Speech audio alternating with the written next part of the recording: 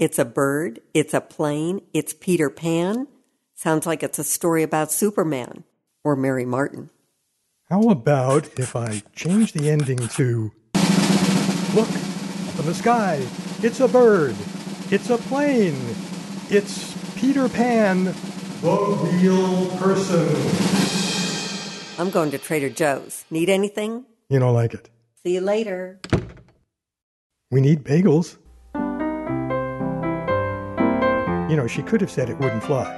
I could have dealt with that. From Hollywood, it's Out of My Mind. I'm Jay Douglas, and in episode 31, what happens when you take a fairy tale too seriously? Okay, when I take a fairy tale too seriously.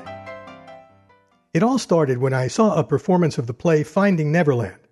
It's the story of James Barrie, the playwright who wrote Peter Pan, and his relationship with the 5 sons of Sylvia and Arthur Llewellyn Davies. They were his neighbors in Kensington Gardens.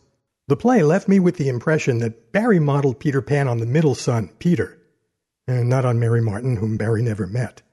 The character of Peter Pan first appeared here, in this Barrie novel called The Little White Bird. The book was published in 1902, when Peter Llewellyn Davies was 5 years old. He was probably a little too young to have contributed much to the character. His 2 older brothers, John and George, probably had more of an impact. Although the 4th brother, Michael, well, he made quite an impression on Barrie. Here, in chapter 11, Barrie tells a story about the protagonist's relationship with a young child, most certainly Michael, who was 2 at the time. I wouldn't want to go into detail here in public, but let's say that at the turn of the 20th century, Barrie's story wouldn't have raised an eyebrow. Today, he'd be on Law & Order SVU, if a Twitter storm didn't bury him first. This will be important later. After Peter Pan opened in 1904, Peter, the real Peter, the Davies brother Peter was hounded by friends, by schoolmates, by media pundits. They all called him the real Peter Pan. Whether they believed it or whether taunting was as much fun before social media as it is now, I doubt it was true. I think Barrie liked the name Peter Pan better than he liked George Pan or Michael Pan. Because if you had to pick Peter Pan out of a lineup, Peter Davies would have been your least likely choice. And he told us as much. Peter took it upon himself to curate the Llewellyn Davies family correspondence. It was a collection he cheerfully nicknamed The Morgue. He left out most of his personal letters, but the ones he did include show a dark, un-Peter Pan-like soul. But Michael, from The Little White Bird, he and Barrie exchanged over 2,000 letters during the course of Michael's life. Now, if I were a betting man, I'd bet on Michael being the real Peter Pan. In 1921, Michael and his best friend Rupert Buxton paid a visit to the River Thames to bathe and swim in Sandford Pool. It was an interesting choice for a diversion. Michael couldn't swim. When the 2 boys were found dead, the tabloids of the day speculated about a double suicide between homosexual lovers. Unlike Peter Pan, Michael couldn't fly.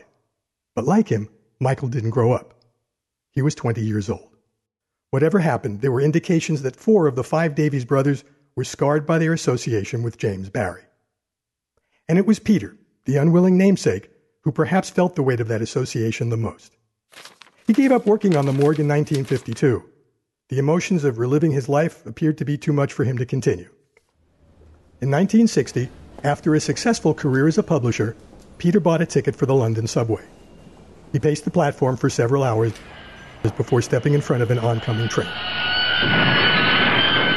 He was 63 years old. James Barrie made no secret that his prodigious and whimsical literary output was a result of his childlike nature. Like millions of children, I was delighted by it, even when I nearly broke my arm, and, I'm afraid to say, a bedroom window demonstrating I wasn't the real Peter Pan. And given everything, I'm probably better off I wasn't. And that's a story I call How It All Panned Out. My thanks to my wife for getting the show opened on the right foot and for bringing home bagels without my having to ask. I'll put some cream cheese on those bagels and get some energy to bring you another little-known story about well-known stuff next Tuesday at 6 a.m. Eastern. We'll talk then. I'm Jay Douglas. Out of My Mind is produced by Penny Summers and is a copyrighted production of the Theater of Your Mind Incorporated, Hollywood, California.